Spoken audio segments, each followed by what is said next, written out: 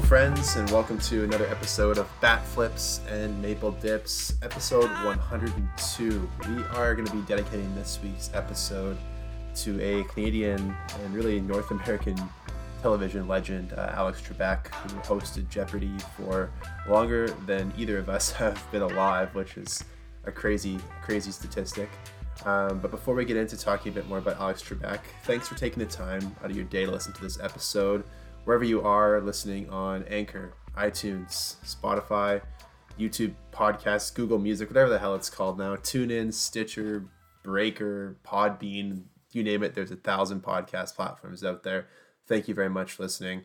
If you want to learn more about the show, feel free to give us a follow. We're on Twitter at BFMD Podcast. That's where you can find most of our ramblings and whatever goings on we decide to retweet in the Blue Jays and baseball world. Patrick, I know Jeopardy and Alex Trebek meant a lot to you, so is there anything that you want to say before we get going in today's episode?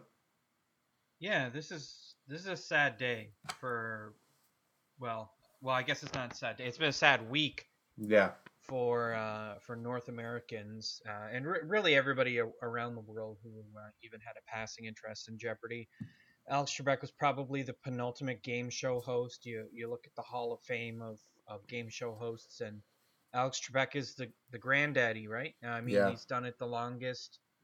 Him and Pat Sajak and maybe Jeff Probst for Survivor. But I mean, Trebek will always be special for me because I grew up playing Jeopardy, and for me it was always a great honor or privilege to, or however you want to say, when I would face off against my dad in Jeopardy, and I would actually get more right than he was. That made me feel like I was smart. I don't know I don't know why that was the measurement, but nonetheless, R.I.P. to Alex Trebek. There's never going to be anyone like him. I'm very curious to see who's going to replace him because Jeopardy will continue on without Alex Trebek. I don't know. It could be that Ken Jennings player from years past. It could be LeVar Burton. Could be Joe Rogan. I heard Joe Rogan's name thrown out there too. I mean, I hope it's not Joe Rogan. No offense to Joe Rogan, but I mean, it's not really his thing. But yeah, it's what a huge loss that is, especially in Canada where we're very fervent about Canadians being like, yeah, we're Canadian and we're proud of it. I don't know. Is that sentiment sort of shared throughout the Twitterverse? We saw some RIP Alex Trebek stuff out there. Is this a big sentiment? I think so. Honestly, I think Alex Trebek meant a lot to a lot of people. Just the fact that he's been around for so long. He's really been around for 3 generations of television viewer. So the fact that he did all of it with such, I guess, grace and class the whole time he was hosting Jeopardy, and gave back a lot of his time to community initiatives, and was always just a stand-up guy. I think that just meant a lot to a lot of people. So I think that the sentiment was shared across the world, not just on Twitter. Yeah. I mean, sure. It's kind of, this is a rough way to start an episode, but I mean, I think Alex Trebek knew for a long time that he was ill, and the fact that he kept going, man, what an absolute warrior.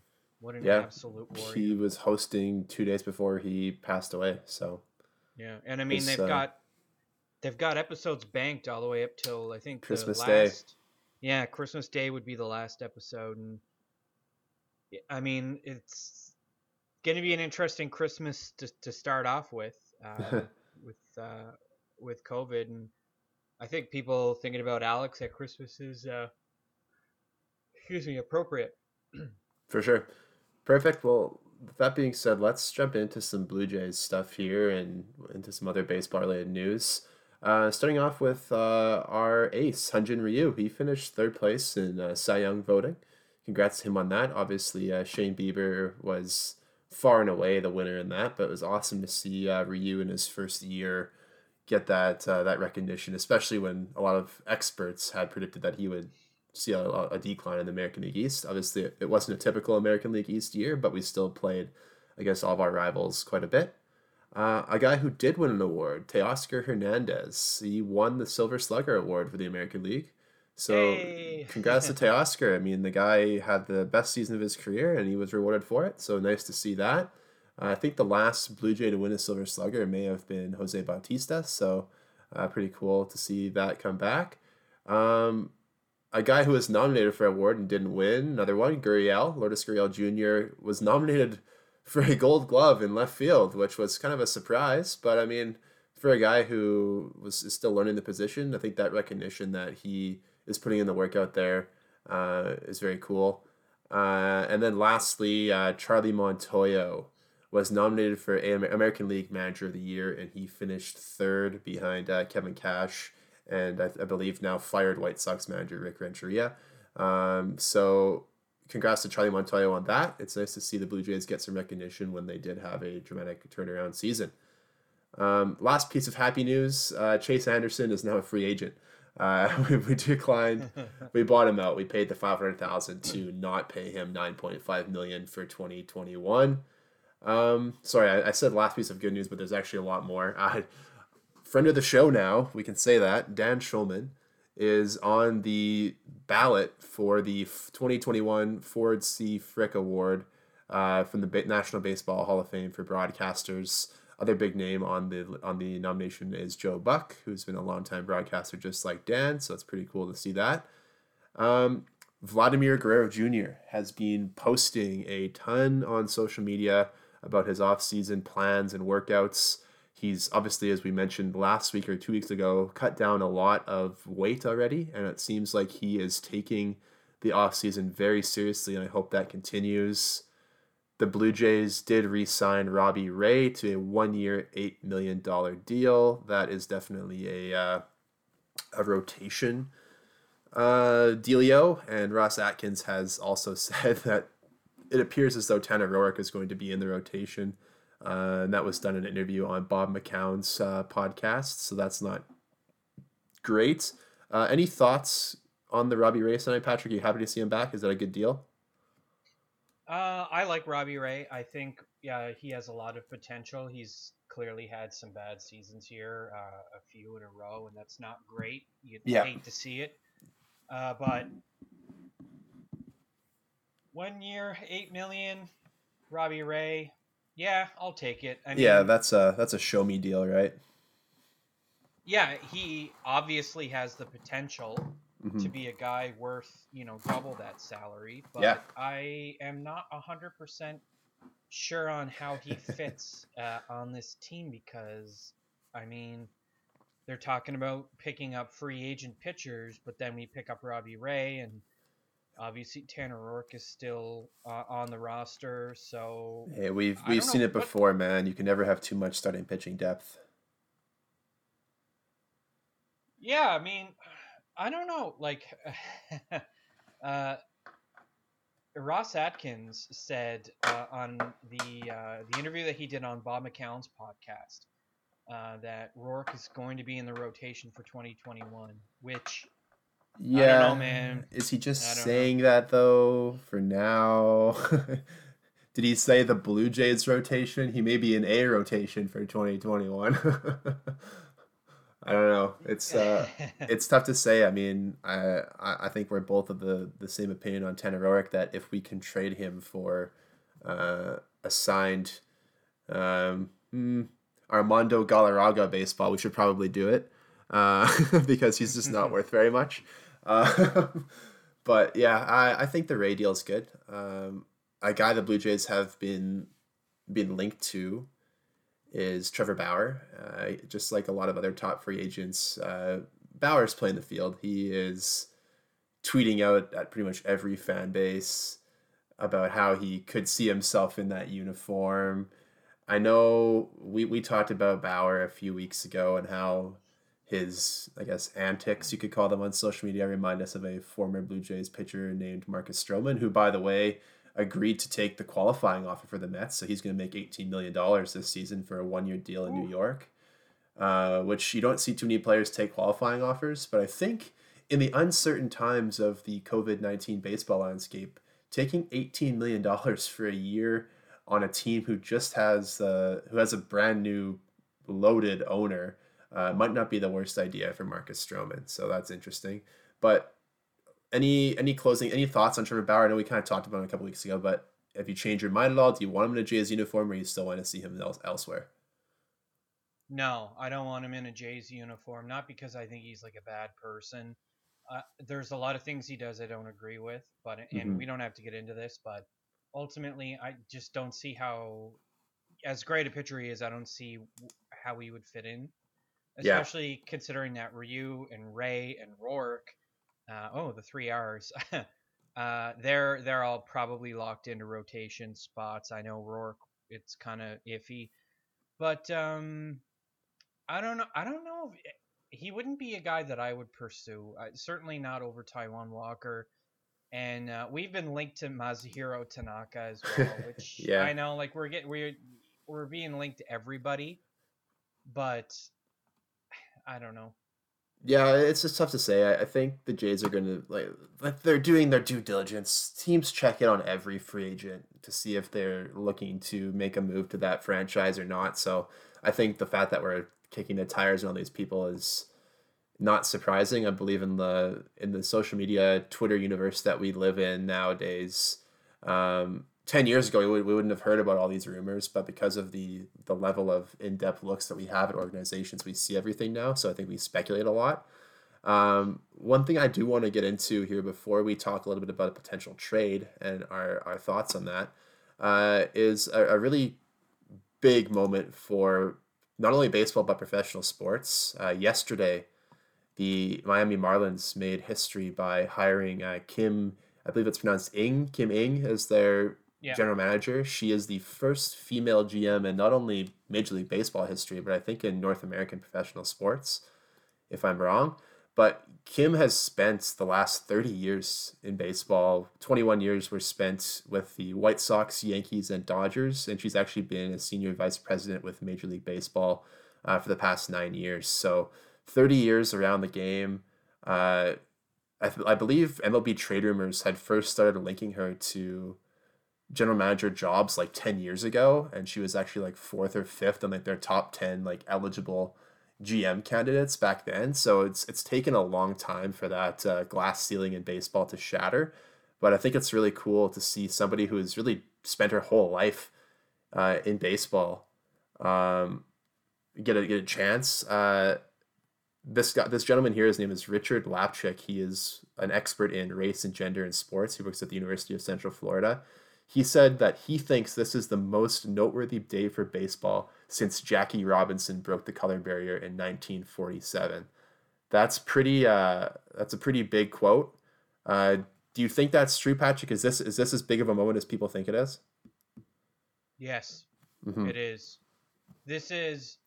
I don't know if I would necessarily. I would be hesitant to compare it to the Jackie Robinson uh, moment in history. However, this is as big a moment since then, Yeah. for Yeah. sure. Not just because she is a woman, but she's also a woman who has non-Caucasian heritage, Mm-hmm. Mm-hmm. which I hope get doesn't get swept under the rug. Uh, you know, as a part of this. Obviously, we're in the United States this past 2 weeks, or I guess it's only been a week now. We saw the glass ceiling broken with the election of Joe Biden and Kamala Harris, with Right. Kamala Harris being both of a number of different heritages, but also being the first woman to serve as vice president. It's a big deal. This has been a tough year. 2020 has not been fun, I'll tell you that. But Mm-hmm. as far as breaking glass ceilings, you'll love to see it. Stuff like this is only going to make the game better. And who would have thought the Miami Marlins, very unassuming franchise, out of nowhere, make this happen? And you know what? I hope she has tons of success, and I'm 100% sure that she will. Yeah, and it's pretty cool. Obviously Derek Jeter is the CEO of the Yeah. Marlins, and he is the first CEO of Black Heritage when his group bought the Marlins in 2017. And another senior VP of the team, Carolyn O'Connor, is also one of the highest ranking women in professional sports. So the Marlins are a very diverse franchise, top to bottom now. So I think that's pretty cool. And like Kim Ang is 51, so she got into baseball at the age of 21. So she's been literally around the game for her whole professional career.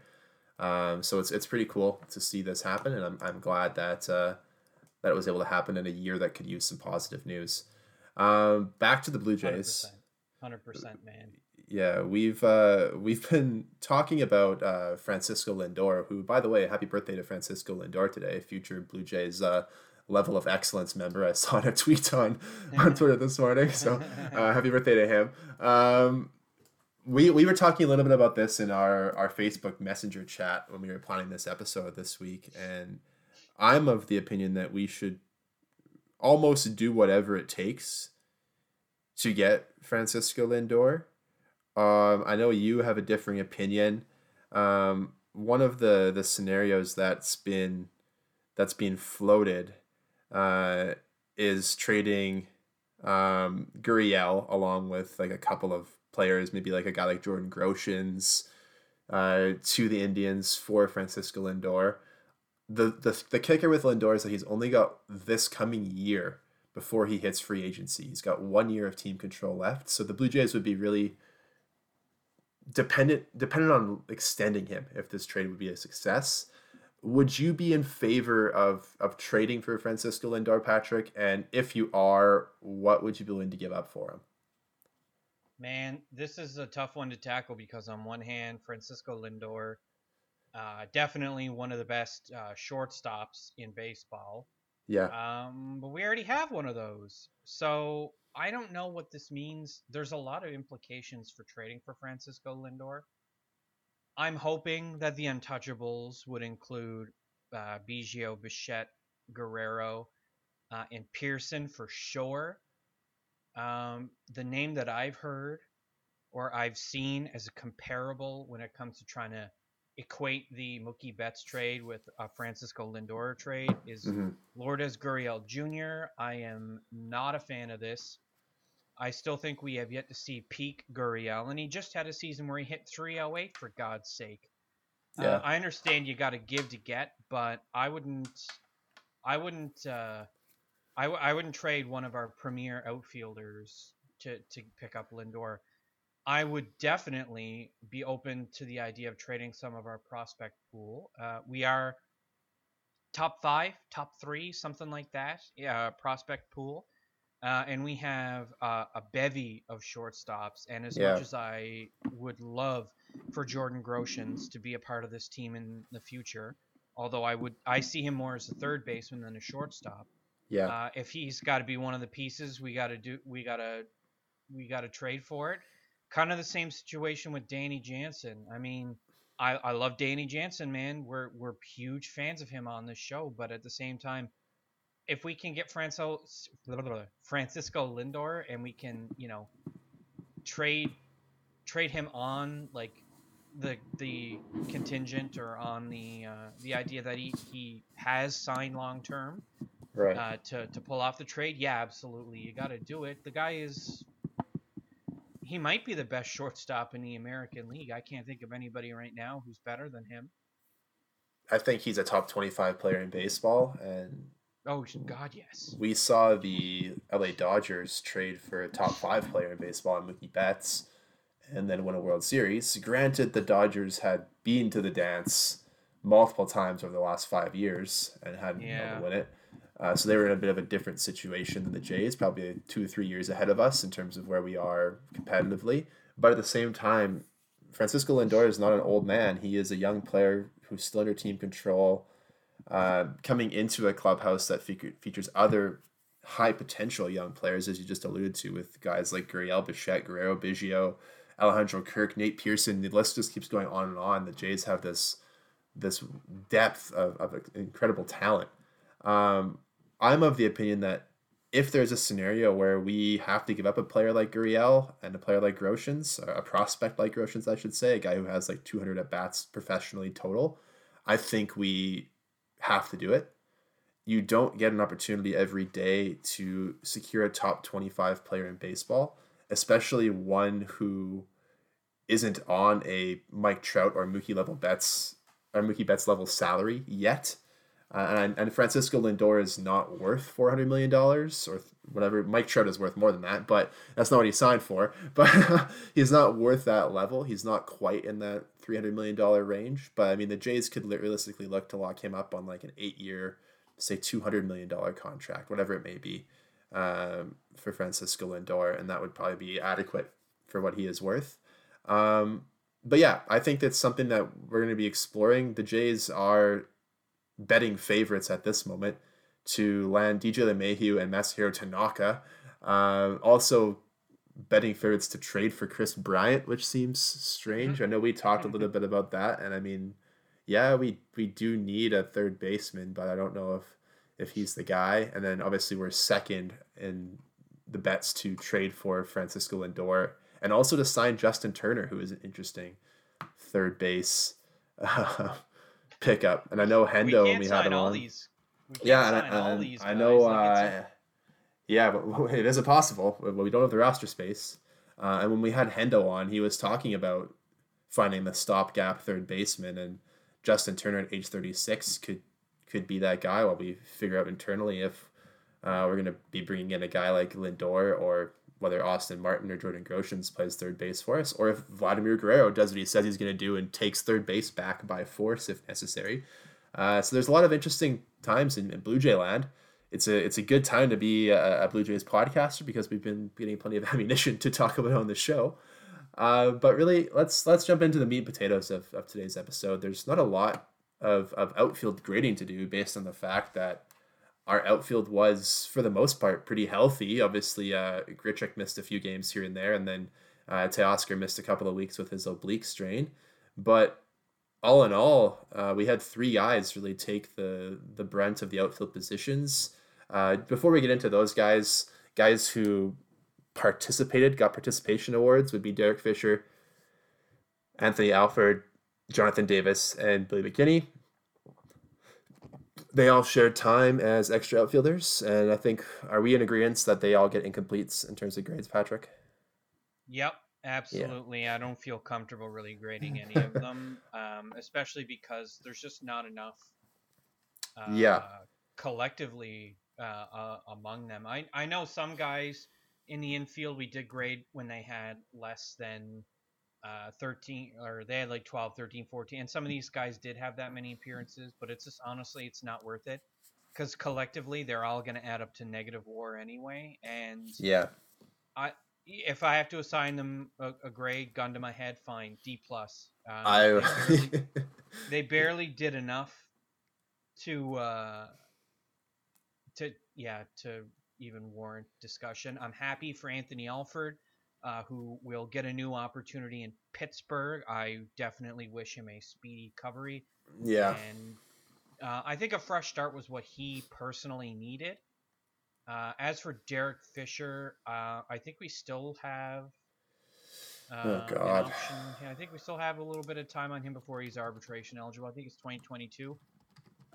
Jonathan Davis has been kicking around forever, and Billy McKinney is gone as far as I know. Because I thought that a couple weeks ago when we talked about the trade, getting Billy McKinney and what's his face, Brandon Drury, they're gone. Yeah, they're gone now. So yeah, the outfield for us is thinning, but I mean, invest that money. Get me a Jackie Bradley Jr., please. I want Jackie Bradley Jr. in center field. Agreed. Yeah, I could see that happening. Yeah, you're right. Derek Fisher is arbitration eligible. He's on his entry level deal still for this 2021 season. Then he has 3 years of arbitration eligibility before he hits unrestricted free agency in 2025. But because of his age and service time, which is over a year now, he does not have any options left to go back to the minor leagues. So if the Blue Jays are to remove him from the 25-man roster, he would have to pass through waivers, which would leave him exposed to other teams to pick him up. And I say go for it because I don't know if anyone will touch him. Yeah, I think I'm in the same boat as you. I think if I had to give a guy a grade, it would be Jonathan Davis, and I would probably give him a C- just for playing an incredible defense and also providing a little bit of an offensive spark from time to time. But let's get into the main guys. We've got 3 big ones. Let's start with Silver Slugger Award winner Teoscar Hernandez in right field. Yeah. Breakout year for Teoscar, right? I mean, probably our offensive MVP. I think if Bo Bichette hadn't been hurt, it might have been a different story just based on the fact of how he started. But Teoscar was really, really solid the whole year. He was a little bit shaky when he did come back from that oblique injury, but I think that is to be expected. He did hit some home runs after that time, so it's not like he completely fell off the ledge. The one alarming number is always going to be Teoscar's strikeout percentage, which is 30.4%, compared to a walk percentage of under 7. But if he can do what he did this year and put up a 146 WRC plus and 1.6 WAR over 60 games, of which he played in 50, that is pretty good. Over a full season, let's say Teoscar plays in 150 games out of 162. That's a pretty good WAR. That's 4.8. That's a top tier player in baseball. I think for me, with Teoscar, I've got to give him an A here, just because of the fact of the immeasurable improvements. For him to get an A+ for me, I think that strikeout rate would have to be a little bit lower. I don't really care about the walks for him because if you're going to hit 16 home runs every 50 games, that's almost on pace for 50 home runs in a long season. I will take that with the strikeouts every day of the week. I just have to find a way to not give him an A+ because I'm not that kind of guy. How about you? Teoscar Hernandez is getting an A from me. There's some stuff I want to make sure it doesn't get lost in the weeds. While Teoscar Hernandez does have a very high K rate, it's actually down from his career averages. Yep. And from previous seasons. His walk rate is down a little bit, but his batting average is up 59 points from last season. And again, have to emphasize this. Smaller sample size. Yes, it's not a full official season. It's not 162 games. There's nothing we can do about it. But looking at everything else, OBP up, slug up. The guy is a top tier, hopefully, future right fielder for us. He's going to be an anchor in right field, I think, for a long time, or at least I'm hoping. These are Jose Bautista level numbers. The difference is Hernandez also stole 6 bases, which is kind of surprising because that's a tie for his career high. Yeah. In a season where he played 75 fewer games. Fair enough. Because of the shortened season. So certainly don't think he's going to be a 20-20 or 30-30 player, although hitting 40 bombs is very possible. He might steal you 10, 15 bases, which again, extra offensive production that isn't at the plate. I'll take it every time. I think I would say Ryu was our MVP, but our offensive MVP was definitely Teoscar Hernandez. I think we've got to give it to him. Much credit to everybody else on the team, but just what he was able to accomplish. It was a very tough offseason because you come back, you're ready in March, then you sit down for another 2-3 months, now you're back. And I mean, he was great the whole way. I think if he had been able to play the full 60, he would have given Luke Voit a run for his money, winning that home run title. For sure.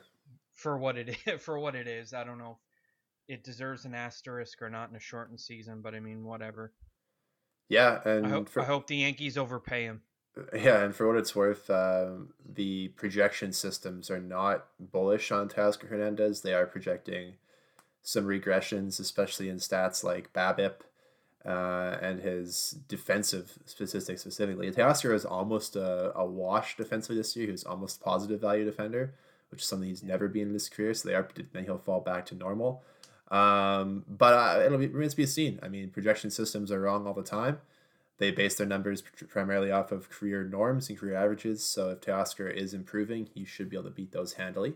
For the next guy, I'm going to throw it to you for your boy who you don't want to trade for Francisco Lindor, Lourdes Gurriel Jr. What do you got for him?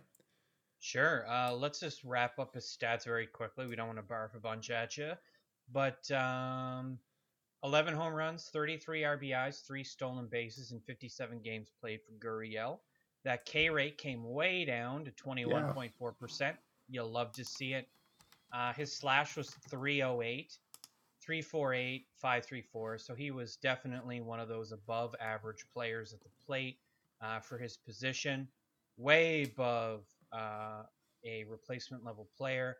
Uh, Improved that batting average by 30 points. So even Hmm. if you slash that down by 30 points, he's still hitting close to 280, which is exactly what I've said he was all along ever since he debuted. Most impressive to his season, I think, was his play in the outfield. I don't think he's a positive value defender, which is weird because he did get a Gold Glove nomination.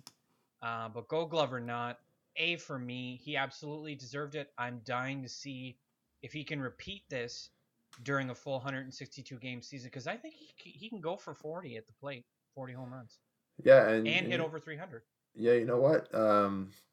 According to some defensive metrics like UZR, Gurriel was actually a positive value defender this season. So, Hmm. what the more you know. And he only played 60 less innings in left field this season than he did all of last year. So, it was almost the same amount of innings for Lourdes Gurriel Jr. this year as it was in his first season out there. So, I mean, he improved from a marginally negative defender in left field last year to one that provided positive value. So, yeah, we'll give him that. Okay. No, I'm happy to be wrong about that. I don't know why I thought it was negative. It might have been that I was looking at something other than UZR. That's probably there's so many metrics out there. Yeah. The ones that Fangraphs likes, he was a positive value defender this year. All right. Well, hey, go Gurriel. If anybody deserved an A plus in the outfield, it would have been him. But we're not the kind of guys. We can't really justify doing it, especially in a shortened season.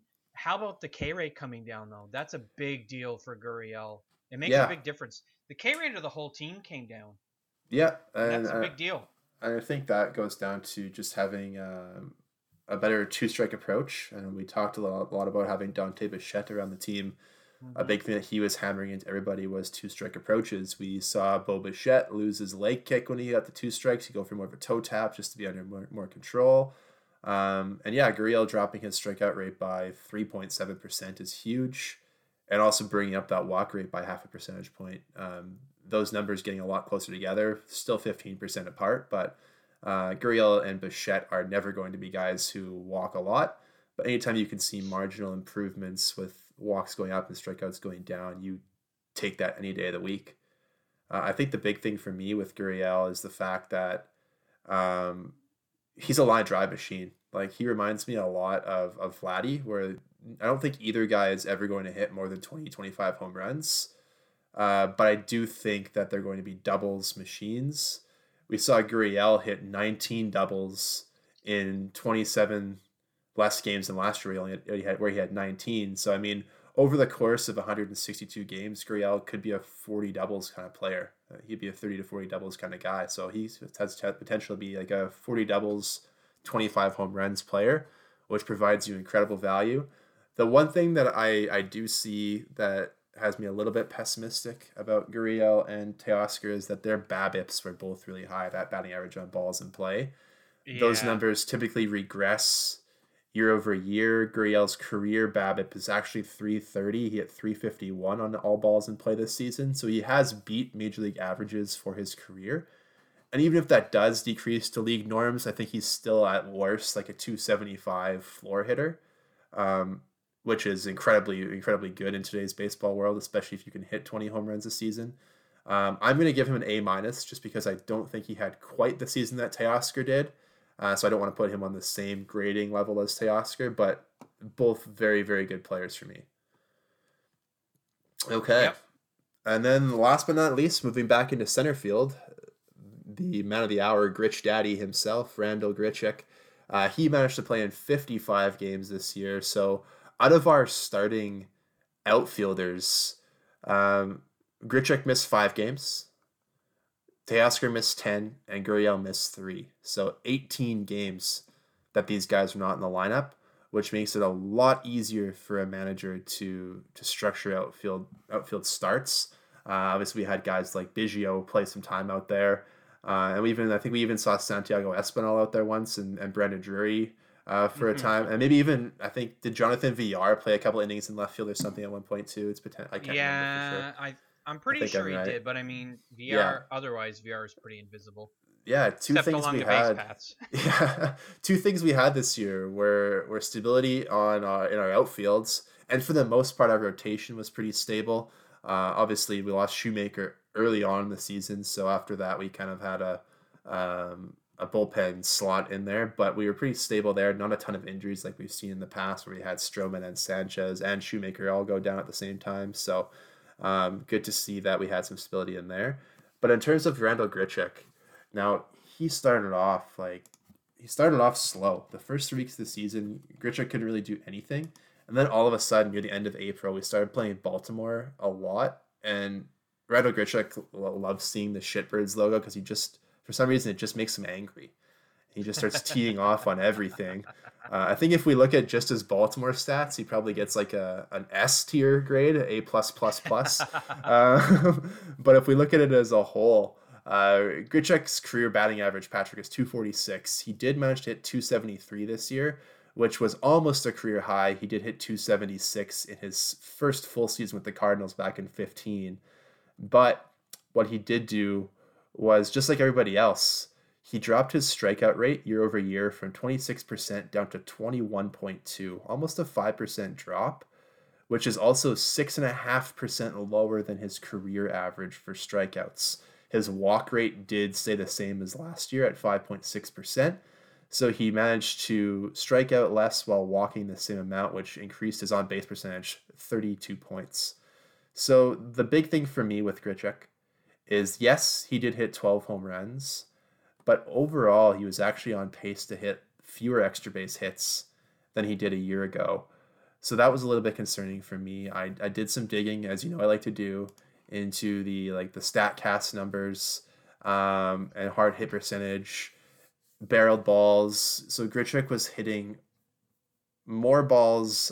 He was barreling more balls, but he was also hitting less overall hard contact than last year. So it seemed like the balls that Randall was connecting with were going quite a long way. But there were a lot of balls that he hit not so hard. So I think for me, Grichuk is going to get, I would say, a B minus. I wanted to give him a B plus or a B, but just looking at the data a little bit deeper, seeing the advanced numbers for me, which are very important, and the fact that he only put up a .6 WAR over the full season here, I can't put him on the same A tier as Gurriel and Teoscar. What do you have for Grichuk? I'm giving him a B, although I would admit that I didn't put as much time into looking at his defensive numbers. It's not that I don't know. Is Grichuk definitely a negative value defender in center field? Is that what the conclusion that statistics say? He definitely was this year. Okay. In seasons past, just to give you an example, from 2014, his rookie season through 2018, he was a positive value defender. But the last 2 years, last year in 2019, he was just below average, below replacement level for defense, and this year he was actually way below. So he did have some range issues this year in the outfield. So I do think that was him just slowing down. He did have some back issues this year, so maybe he lost a step. So I'm not gonna base everything off of one season, as it's tough to do that. But I do think that yes, he was a negative value defender this year. To answer your question, a long-winded answer. Yeah, sorry about that. That little nuzzling noise you heard was the sound of Frederick Is von that Meowser Freddie? joining us. Yeah, Frederick von Meowser has joined it. This is the first time he's ever been on the Friend of the podcast. show. Welcome, Freddie. Sorry about that. You know, the thing that I like about Grichuk is that I mean, aside from the fact that he does have pop in his bat, he can hit 30 home runs and drive in 80 runs. He did it last year. Yeah. He was certainly on pace for it again this year. The K rate down, OBP way up. These are all great things. Should he be the center field of the future? I'm not sure. I would rather a guy like Jackie Bradley Jr. come in, take the role, put Grichuk in right, and then have Teoscar just dedicated, always DHing. Yeah, I don't. The thing for me is that, as we just learned, our boy Teoscar is actually improving in the outfield, whereas our guy here, Gritch Daddy, is going the opposite direction. So, what if I told you, Patrick, that I think that if anybody leaves the outfield, it should be Randall Grichuk. Well, where does he go? Somewhere else. He gets traded for hopefully something. He's on a $10 That's million contract a season, and he is yeah. producing at that level. Um, Teams will look at the data and the numbers he's put up, and they'll be willing to trade for a guy who puts up positive WAR value and can hit 30 home runs. There are teams who will take that, and the fact that he is only, I guess, what is he, 29? He'll be 30 in the middle of next season. He still has a lot of shelf life left, so I don't know. I think it's interesting. I've been thinking about this. The more I think about a Lindor trade, um, the less I think it's feasible for us to be trading one of our immediate outfielders. I think if Grichuk gets traded, he is on a more favorable contract than what I think you'll get out of some of these free agent outfielders. Yeah. But imagine trading Grichuk, which I'm not over the moon about. I like the guy. He certainly loves Toronto, and Toronto loves him. And he's a worthy player for sure of this team. If he were to get traded, let's say that hypothetical existed, I would want him to be traded for more pitching help, and then I would only want him traded if it meant we were absolutely going to sign one of Jackie Bradley Jr. or Michael Brantley or both. To be Both honest with you, Michael Brantley should come in around 17 mil. He's a little bit older, but a lot he's a better. left-handed bat, and for what he brings to the team, I think he's got at least 3 years 3 years left in his MLB career, something like that. Jackie Bradley Jr. is a lot younger, and he's definitely a better defensive outfielder than probably anybody that we have on this team, including minor league system right now. But like, if we're gonna trade Grichuk, there has to be some sort of complementary outfield signing to replace him, and it means Yeah. having to spend more money than what we're already spending. So it's not the worst thing in the world to keep Grichuk out there if it means waiting for the ripe opportunity to sign an outfielder for a good amount of money in their youth. I don't know how it goes. The That's a off season, convincing argument for me. it's weird though, because like here we are at the end of our grading for our outfield, and we've got two A's and a B more or less, or a B minus, whatever you want to say. And I Mhm. mean, in terms of outfields, we have one of the better ones in the American League. We led the Really, league in WAR this season from our outfield, yeah. so So there you go. I mean, that's a great thing. So if this same outfield got trotted out next year, I think we'd be just as fine. I'm not entirely convinced that Teoscar Hernandez is going to see a regression at the plate. I don't see the justification for it. I understand that he overperformed this year, but I don't think it's that simple. It could be that we're seeing the new ceiling for these guys. I don't know. yeah, But I'm kind of content like you are with the same three guys next season. I think that there's always room for improvement, but at the same time, it would not be the worst thing. I just think we need to be investing the money in pitching and maybe acquiring Francisco Lindor. But again, it has to be a situation where, like, okay, where's Bo Bichette going to play then? Or is Lindor moving to third? Probably not. Kevin Biggio If probably moves to third, but Kavan Biggio or Vladdy stays at third, he's very adamant about it. he We'll see wants what it. happens. Yeah. But I mean, an infield that's packed with Bichette, Lindor, Biggio, Hot damn. and Guerrero slash Telez. Look, not everybody can DH, so we've got a bit of a logjam there, and that's what's going on. Yeah. If Guerrero stays at first forever, Rowdy Telez is probably going to DH, and if we sign another outfielder, then guess what? Teoscar Hernandez doesn't necessarily have to be in the outfield anymore. Maybe he does go to DH. So I mean, there's a lot of problems that Atkins and Shapiro have to work their way through before they risk signing someone. I'm not entirely against George Springer signing with the Jays, but the whole stink of the Astros in 2017, I don't know. It's hard to shake that. And he did not have a great season this year. So, I don't know, man. I don't know what we do. And then the other thing, too, is, and I'm just going to keep rambling because there's one other name we've been attached to that we haven't talked about yet, and that's Andrelton Simmons, who's a shortstop. What are we doing? Is this for real? And that is Bo Bichette going to move away from shortstop? And if he does, where's he going to play? I just don't get it. Where's he go? Yeah, I don't know. Can Bo Bichette play second base? I think if you can make a throw from shortstop, you should be able to make a throw from second. Yeah. Second. But second is a spot that you don't really. Usually, second basemen aren't as great at hitting, and the best ones will hit like 300. Is Bo? I don't know, man.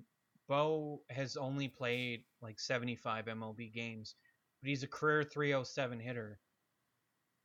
Man, is he dynamic. I think he's our best player, and he will be next year for sure, going into the season fresh. But there's just so many questions that free agency is going to answer for us, or it's going to make the answer less complex. And we're just going to have to wait, and that's the annoying thing. We waited extra long to talk about free agency because we're still waiting for someone to make the first move. Yeah, and I think we're going to be waiting for a while just because of the uncertainty of what is baseball going to look like. They've released a full schedule. Obviously, it came out early into the restarted season, but we don't know. Like the coronavirus cases in the United States are still climbing. Skyrocketing. Where are the Blue Jays going to play? Are they going to play in Toronto? Are they going to be back in Buffalo? Are they going to be somewhere else, like Omaha, Nebraska, home of the College World Series? Like, where are they going to be? Like, we don't know any answers. And I think the best thing for us to do is just to tell our listeners, you guys at home, to keep coming back to us every week while we speculate and keep you up to date on all the new questions that arise, while also not providing any answers because we frankly don't have any. But with that being said, I think that's really all we have today. I'm going to ramble off a list of places where you can find us. We host our podcast on Anchor. For anybody out there, it's a free podcast platform. I would highly recommend using them. We also are found on Breaker, Google Podcasts, Apple Podcasts, Pocket Casts, Radio Public, Spotify, Stitcher, and TuneIn, along with a bunch of other ones that I don't have on my list here, but I'm just looking at our distribution stats on Anchor right now, and that's the main platforms where we are. So feel free to listen to us on any of those. Leave us a review, share it with your friends, send us your questions on Twitter at BFMD Podcast. Patrick and I are going to be back with you again shortly to start grading the pitching staff. And I know I was joking when I said we won't have any answers, but hopefully we have something to tell you that is more than just us speculating the next time we talk about maybe a new deal, somebody getting traded somewhere. I'm hoping there'll be something big for us to talk about. But with that being said, we're going to cut it off there. For Patrick out in Halifax, Nova Scotia, home of lobsters and the Moosehead, who I still think that's a great team name. Mooseheads, man. Anytime you can, they're bubbling in that league, aren't they? Sidebar. I don't know what they're doing anymore. I think they are, but I mean, everybody just stay safe. For God's sake, stay home if you can. If you got to go to the grocery store, mask up. Do what you got to do. Protect yourself. Wash your groceries. Everybody, I stopped doing that, and I need to get back on doing that. We got to take care of ourselves and each other. Exactly. Yeah, Patrick's got that right. We will get past this. This is a small blip on the radar of our lives, and it's gonna get better until coronavirus returns with an improved strain, just like the new swine flu. Well, it'll be back and in greater numbers, just like sand people. But with that being said, we're gonna cut it off here. For Patrick out in Halifax, I'm Justin Anderson from Saskatoon, saying see you next time.